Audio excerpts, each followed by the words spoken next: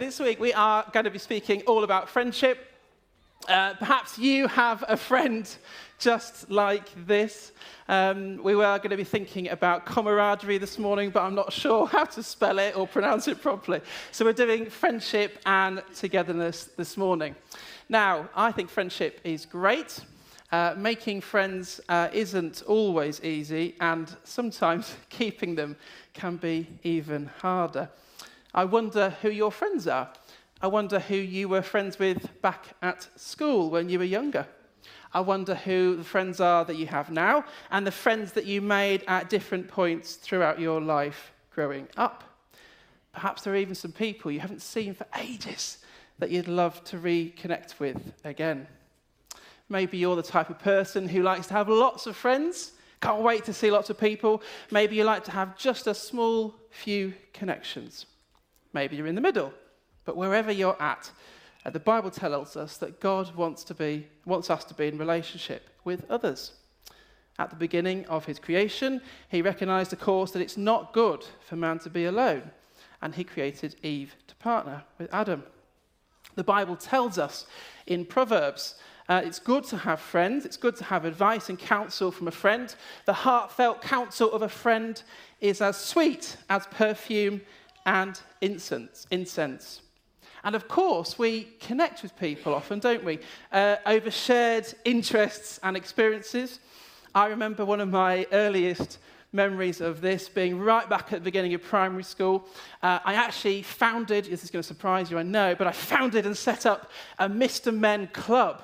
And these were back in the days, maybe those of you who are slightly younger that might be surprised by this, but this was back in the day when cereal boxes actually came with small plastic toys hidden in amongst the food for children to find and hopefully not swallow. Do you remember that, early 90s? Yeah, you'd get a little bit of plastic hidden in there, and it would see who could not swallow it. Well, I found Mr. Happy, and so I decided, we all love Mr. Men, me and my friends, and I decided to start the Mr. Men Club, and it's Warburton's first ever Mr. Men Club. And my friends were all collecting these Mr. Men. We had a president, and we had, this is true, we had a social secretary, and we even, my friend Ed, and I don't think Ed will be watching this morning, but my friend Ed even wrote down a little book with rules in.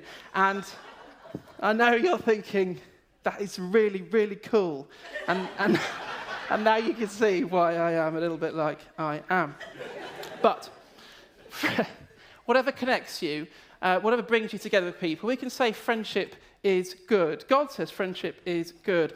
Now, the way we make friends, of course, and develop friendships has changed a lot recently with social media. I remember coming to York 17 years ago now, starting university here, and joining something, again, some of the younger people in the room might not know this, but I joined something called The Facebook. Do you remember The Facebook? That's what it used to be, right back in the beginning. And we joined, and we said, oh yeah, I'm in this college at York, and you'd meet other like-minded people in that college or through shared interests. Things have moved on a lot since that time, and I think in our society now, it's quite a fast-paced society, can be quite individualistic at times. So what does it mean for us as followers of Christ to be in relationships with others? What does it look like for us to build and grow healthy friendships? Well, we've been working through a series on the King and his army. We've enjoyed thinking about who King Jesus is and the mission that he calls us into. A few weeks ago, Jenny shared with us our marching orders, and we thought deeply about what it was that Christ calls us into. What a privilege it is to be in his army. Yet, we can't live these full lives that God promises us if we're not in regular, authentic community with others. The church, of course, stating the obvious, is made up of a group of believers. And there are many ways the church works, but through community is a primary one. I've called this talk this morning, Marching On Together, Strength in Numbers. And as we follow our King Jesus and the mission he calls us to, we know we'll come under attack, don't we? But as we follow his call, whilst being changed to be more like Christ, we're stronger together. And so we're going to think about three things this morning, three expressions of that. We're going to think about marching on with authenticity. What does it mean to be in authentic, genuine relationships? We're going to think about marching on with loyalty. What's it look like to loyally devote ourselves to each other? And then we're going to think about carrying each other's burdens and being accountable to each other. So let's start then by looking at marching on together with authenticity. When we march on, we need our relationships to be authentic. Authenticity can be defined as being the genuine article. There's no point being disingenuous with each other. If we think about this metaphor of the king and his army as a fighting force, it's really important in military terms to hold the front line. If cracks appear when we're under attack, the line is weakened. We need to trust each other, don't we? And make good, genuine connections.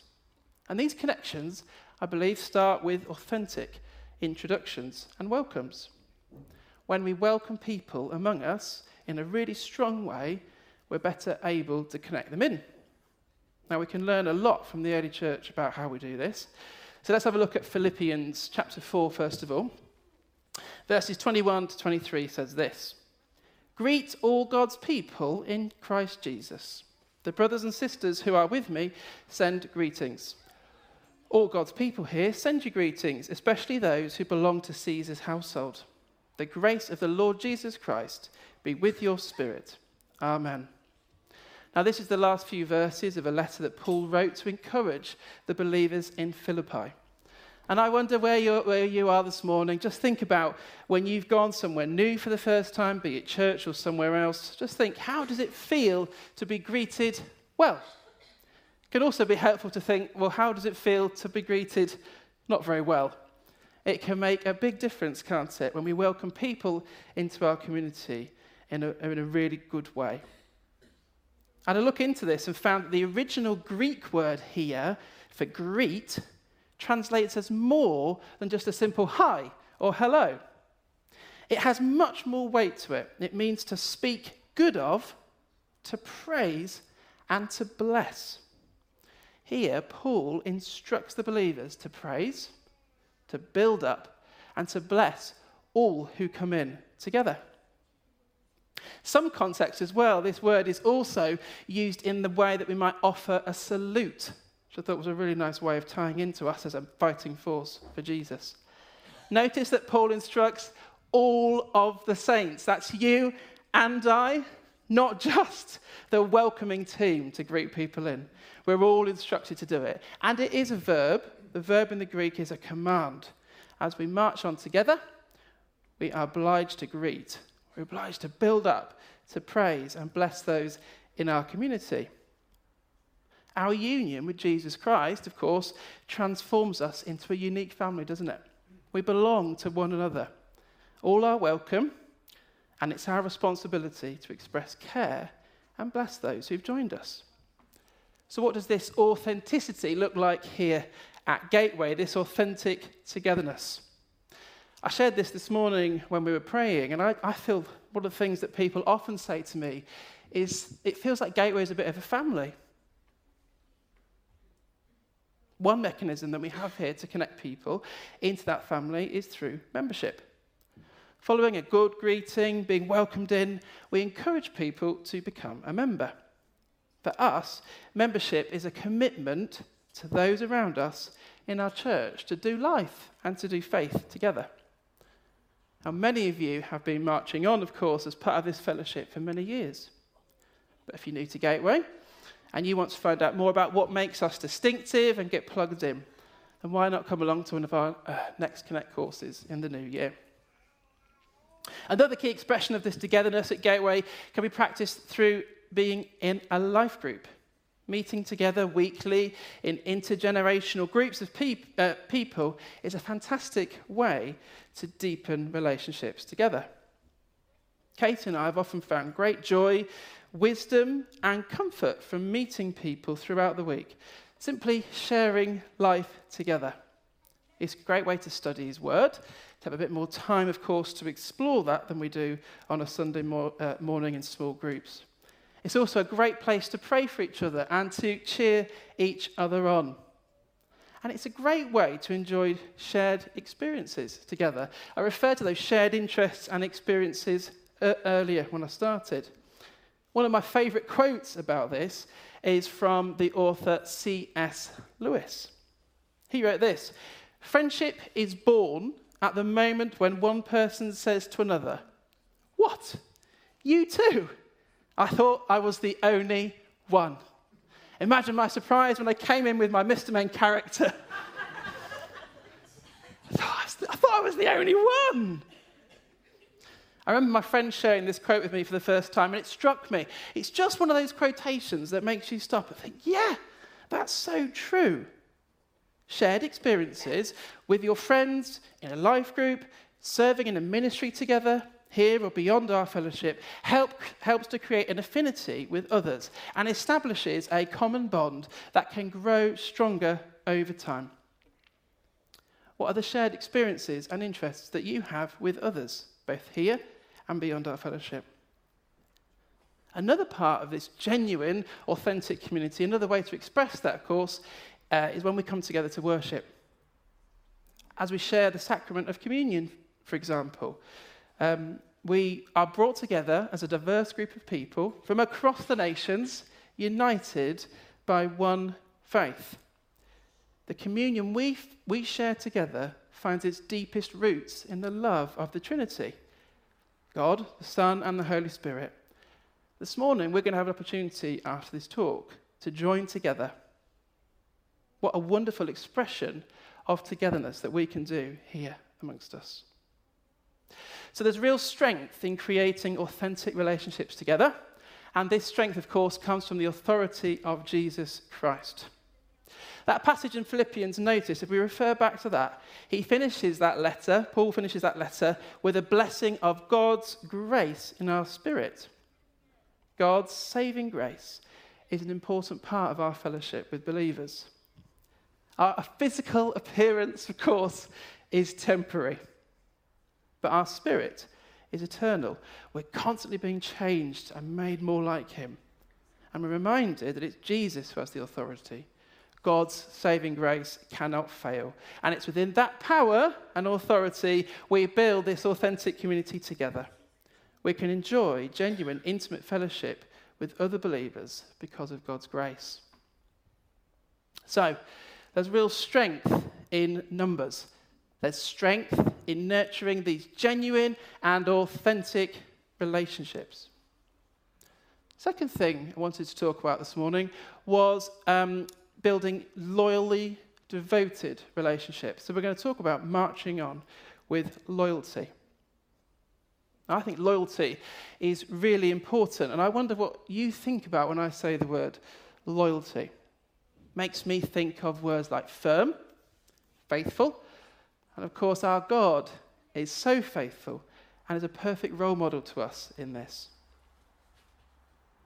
I wanted just to draw out one of the strongest examples of this loyal and steadfast relationship. If I was to ask you to tell me of a couple of famous friends out of the Bible, who would you name? Who would you think of straight away? David and Jonathan. David and Jonathan in the Old Testament give us a great example of what this loyal devotion looks like. Now, Jonathan is from the tribe of Benjamin. His grandfather was Kish, and his father was the infamous King Saul, the first king of Israel. As the son of King Saul, Jonathan had the title of prince. He's described as a great warrior who is honest and willing to face death as a result. How unlike his father Saul he was in that. Now, after David famously defeats Goliath, the giant, Jonathan is drawn to him.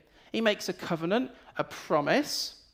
He strips himself of his robe, his armor, which many say that's him stripping himself of his privilege and position, and he gives it all to David. Let's pick it up in 1 Samuel chapter 18. As soon as he had finished speaking to Saul, the soul of Jonathan was knit to to the soul of David, and Jonathan loved him as his own soul. And Saul took him that day and would not let him return to his father's house. Then Jonathan made a covenant with David because he loved him as his own soul.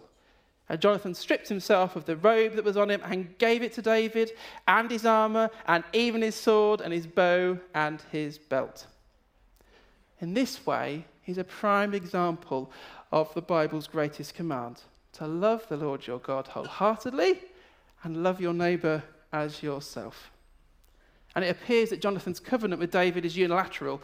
Jonathan is committing himself totally to his friend David, whom he had evidently befriended when he served in King Saul's court, and whom he recognised as God's anointed future king. The former is astounding when you think of what the latter meant. Without knowing what would happen in the years to come, Jonathan willingly confers his right to the throne to his friend. What remarkable, self-sacrificing devotion. Now, this idea of devotion, again, might feel a bit countercultural at times. But God calls us to be devoted to one another. We can pick this up in Romans chapter 12. Be devoted to one another in love. Honour one another above yourselves. Never be lacking in zeal, but keep your spiritual fervour, serving the Lord. I've put up the ESV translation as well. I think it's really helpful. I love the language here of love one another with brotherly affection. Outdo one another in showing honour. Do not be slothful in zeal. Be fervent in spirit. Serve the Lord. These words of devotion and love and affection inspire a deep sense of intimacy when I read them. And there's a reason, of course, why friendship is deeper than an acquaintance. As part of a fighting force on a shared mission for our King Jesus, we're reminded of the importance of completely devoting ourselves to each other. Again, we can do this, can't we, because of God's grace in our lives. That sense of family here, brotherly affection, we're brothers and sisters in God's family, aren't we? God adopts us as his children, welcoming us in. And that family includes everyone who knows God as Father. I'm just smiling because I've got two brothers, but brothers and sisters don't always get along, of course. In most families, however, they share a loyalty, don't they? A deep sense of belonging that often surpasses a normal friendship. And I love that command of trying to honour one another above yourselves. I love that translation, which gives us that sense of striving to honour others more than we love ourselves. If each of us acted on that, every person in the body of Christ would feel deeply honoured and would never be satisfied that we're honouring each other enough. We'd be motivated to continually ask, how can I show more honour to them than they showed me? And this is the advice that Katie and I got on our marriage preparation some 16 years ago now, I think. When we're both giving 100%, the other person receives 100%. And it's the same in our relationship with believers. In verse 11 there, Paul goes on to write that we must not be lazy in our enthusiasm. And the two commands may well be related. And this ties together the fact that we are a fighting force together on a mission. Paul is urging us to be energetic in our attempts to give honour to each other. He's also urging us to live with zeal or enthusiasm. In general, to remain focused, intentional, and positive about our purpose in treating each other well in the body of Christ. And he ramps up this idea of enthusiasm another notch by adding that we must be fervent in the Spirit. And the Greek word used here is ziontes, which is related to the root word for life. And the phrase can literally be translated as boiling in our spirit. We're set on fire by God's Spirit. And this is a call from Paul to avoid allowing ourselves to become tepid or bored as we pursue our purpose. The target for this enthusiasm is serving the Lord, and that's the final command he gives us there. We have to turn up. An army can't march if the soldiers don't turn up and pull together. Paul's urging us to be all in, both spiritually and emotionally, when it comes to serving the Lord and to serving each other. So we're really getting that sense now, aren't we, of strength in numbers. We're a fighting force. There's a strength in nurturing these genuine, authentic relationships together. There's a strength in loyally devoting ourselves to each other. Are we all in with our relationships with fellow believers and serving the Lord? Who are you devoting yourself to? We'll be reflecting in this series about what it means to be marching on into battle and our mission. And that does imply there will be plenty of trials and challenges for us to overcome. As Christ followers are all under this spiritual assault, they need the protection of brothers and sisters who have their best interest at heart, because they have a heart for the cause of Christ. Our third and final point, therefore, is that we march on together with accountability. In Galatians chapter 6, verse 2, we read, "Carry each other's burdens, and in this way you will fulfill the law of Christ." As Christians, we have a desire, don't we, to be more like Christ. We're constantly being changed by his Spirit. And a key strength of togetherness is making yourself accountable to another Christian. By being accountable, you can share the areas of your life where God is changing you, and in doing so, you can support each other. Now, it can come in many different forms, shapes, and sizes, yet at its heart, accountability is one Christian sharing with another the area of their life where they feel God is really changing them. It's a practice of sharing where we feel convicted by his Spirit to change. Hand in hand with this is an attitude, of course, of grace and forgiveness and the taking on of each other's burdens. You see, in practice, I think if we're making genuine, authentic connections with people, choosing to loyally devote ourselves to them, then the natural progression is to offer to stand with them as they submit to the changing work of the Spirit in their lives. Over time, we build trust through genuine connections and shared experiences. And as that happens, we march together in relationships that don't reinforce failure, but long to see the other's success in Christ. There's a deep joy, isn't there, in shouldering each other, shouldering parts of our lives as God claims the victory. I think it includes three things I just want to briefly share before we finish. I think firstly, there's a desire to be more like Christ. Secondly, there's a call to pray for each other. And thirdly, a chance to cheer each other on. As we do this, we should listen, ask non-judgmental questions. And importantly, we should not presume that we know how to fix things, but rather should trust that God will do the work that needs to be done. It carries a sense of personal humility towards Christ, who we are growing toward, but know we can never fully reach in terms of accountability. True accountability, combined with his word and the experience of living that out to the best of one's ability, is powerful. And it's a constant reminder of his grace that we need to live today. Certainly not a confessional where we admit things that we shouldn't be doing. When we make life about a list of don'ts in order to appear more Christ-like, we can sometimes miss the point. Spiritual growth is a desire to be more like Jesus, to live the life that Jesus calls us to, and to have our eyes and hearts open to the things of God. Cutting out something negative, then, is a byproduct of that relationship.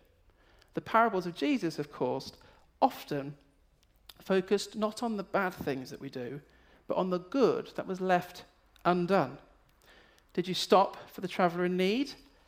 Did you visit the person in prison? Did you clothe someone who needed a coat? A key part of this marching on together involves praying for each other, of course, and we read in James chapter 5 this: "Therefore, confess your sins to each other and pray for each other so you may be healed. The prayer of a righteous person is powerful and effective." As we pray for each other, we lift each other up before the Lord. We stand together in prayer, don't we? We stand together as we pray for the mission that God has called us into. We stand together as we carry each other's burdens in prayer. And we stand together as brothers and sisters in Christ. And the third and final thing there is that we get to cheer each other on. As we naturally spend more time together and invest in each other's lives, we know what's going on and we can encourage and cheer on. This is something I believe we do really, really well in our fellowship. It says in 1 Thessalonians chapter 5, "Therefore encourage one another and build each other up, just as in fact you are doing." Let's continue to be a community that cheers each other on. And me personally, about 5 years ago, I looked around, had some good, genuine connections, certainly loyal. And as those relationships developed and deepened, we started to share things that we thought, oh, God's really calling me to that. God's changing this. God's really making me think about this part of my life. And I knew that by being accountable with a small group, I knew other people were going to check in on me as well and help me think about how God's changing me. I value their prayers. I value them standing with me and cheering me on. And I consider it a great privilege to pray for them and to encourage them on their journey as well. There's certainly no one-size-fits-all to any of this. But I'd certainly like to encourage us this morning to think about getting alongside somebody else and try it. If anything, there is real strength, of course, in standing together, praying for each other, and cheering each other on in a genuine and steadfast relationship, following the mission that we are called into. So friendship is great. Marching on together as part of a fighting force is powerful, and there is strength in numbers. There's strength in this authenticity. There's strength in loyal devotion. And there's strength in standing together in prayer and encouragement as God continues to change us as we serve him on his mission. Therefore, greet each other. Connect as part of a fellowship with authenticity. Devote yourselves loyally to good friendships. And over time, as trust is built, seek out those who long to see your success in Christ. This morning, we can thank God, can't we, for putting us in relationship with others. Let's thank God for our church family. Let's thank God for shared interests and hobbies, whatever they may be. Let's thank God for sending us his Spirit to be changing us, be more like Christ as we march on together. I'm going to invite the band to come back up now. And shortly, I'll be handing over to Melinda as she leads us as we move together into a time of celebrating communion. I just wanted to finish by looking ahead, really. See, it's great to have those authentic friendships with people that we can loyally devote ourselves to. It's great in the here and now course to shoulder each other's burdens, to stand in prayer and to cheer on. Nevertheless, let's not lose sight of God's ultimate plan for his creation. We know that Jesus is coming back. Woo! And we know that he will call everyone back together again. This is our foundational hope, isn't it, this morning? Lots of this stuff is really, really good. But we're going to be caught up together. Let's just have a look at 1 Thessalonians chapter 4 as we finish. It says this: "For the Lord himself will come down from heaven with a loud command, with the voice of the archangel, and with the trumpet call of God, and the dead in Christ will rise first. After that, we who are still alive and are left will be caught up together with them in the clouds to meet the Lord in the air. And so we will be with the Lord forever. Therefore, encourage one another with these words." All God's people, those living when Christ comes and those who have died, will all participate together in the gathering of the church. And we're assured of this morning because Christ himself arose from the dead. Jesus Christ has, through his death and resurrection, gained the power to raise us. Christ will indeed receive us into himself, that where he is, there we will be also together. And that is God's purpose in the gathering of the church. That purpose he will fulfill. And so we shall ever be with the Lord in strength together.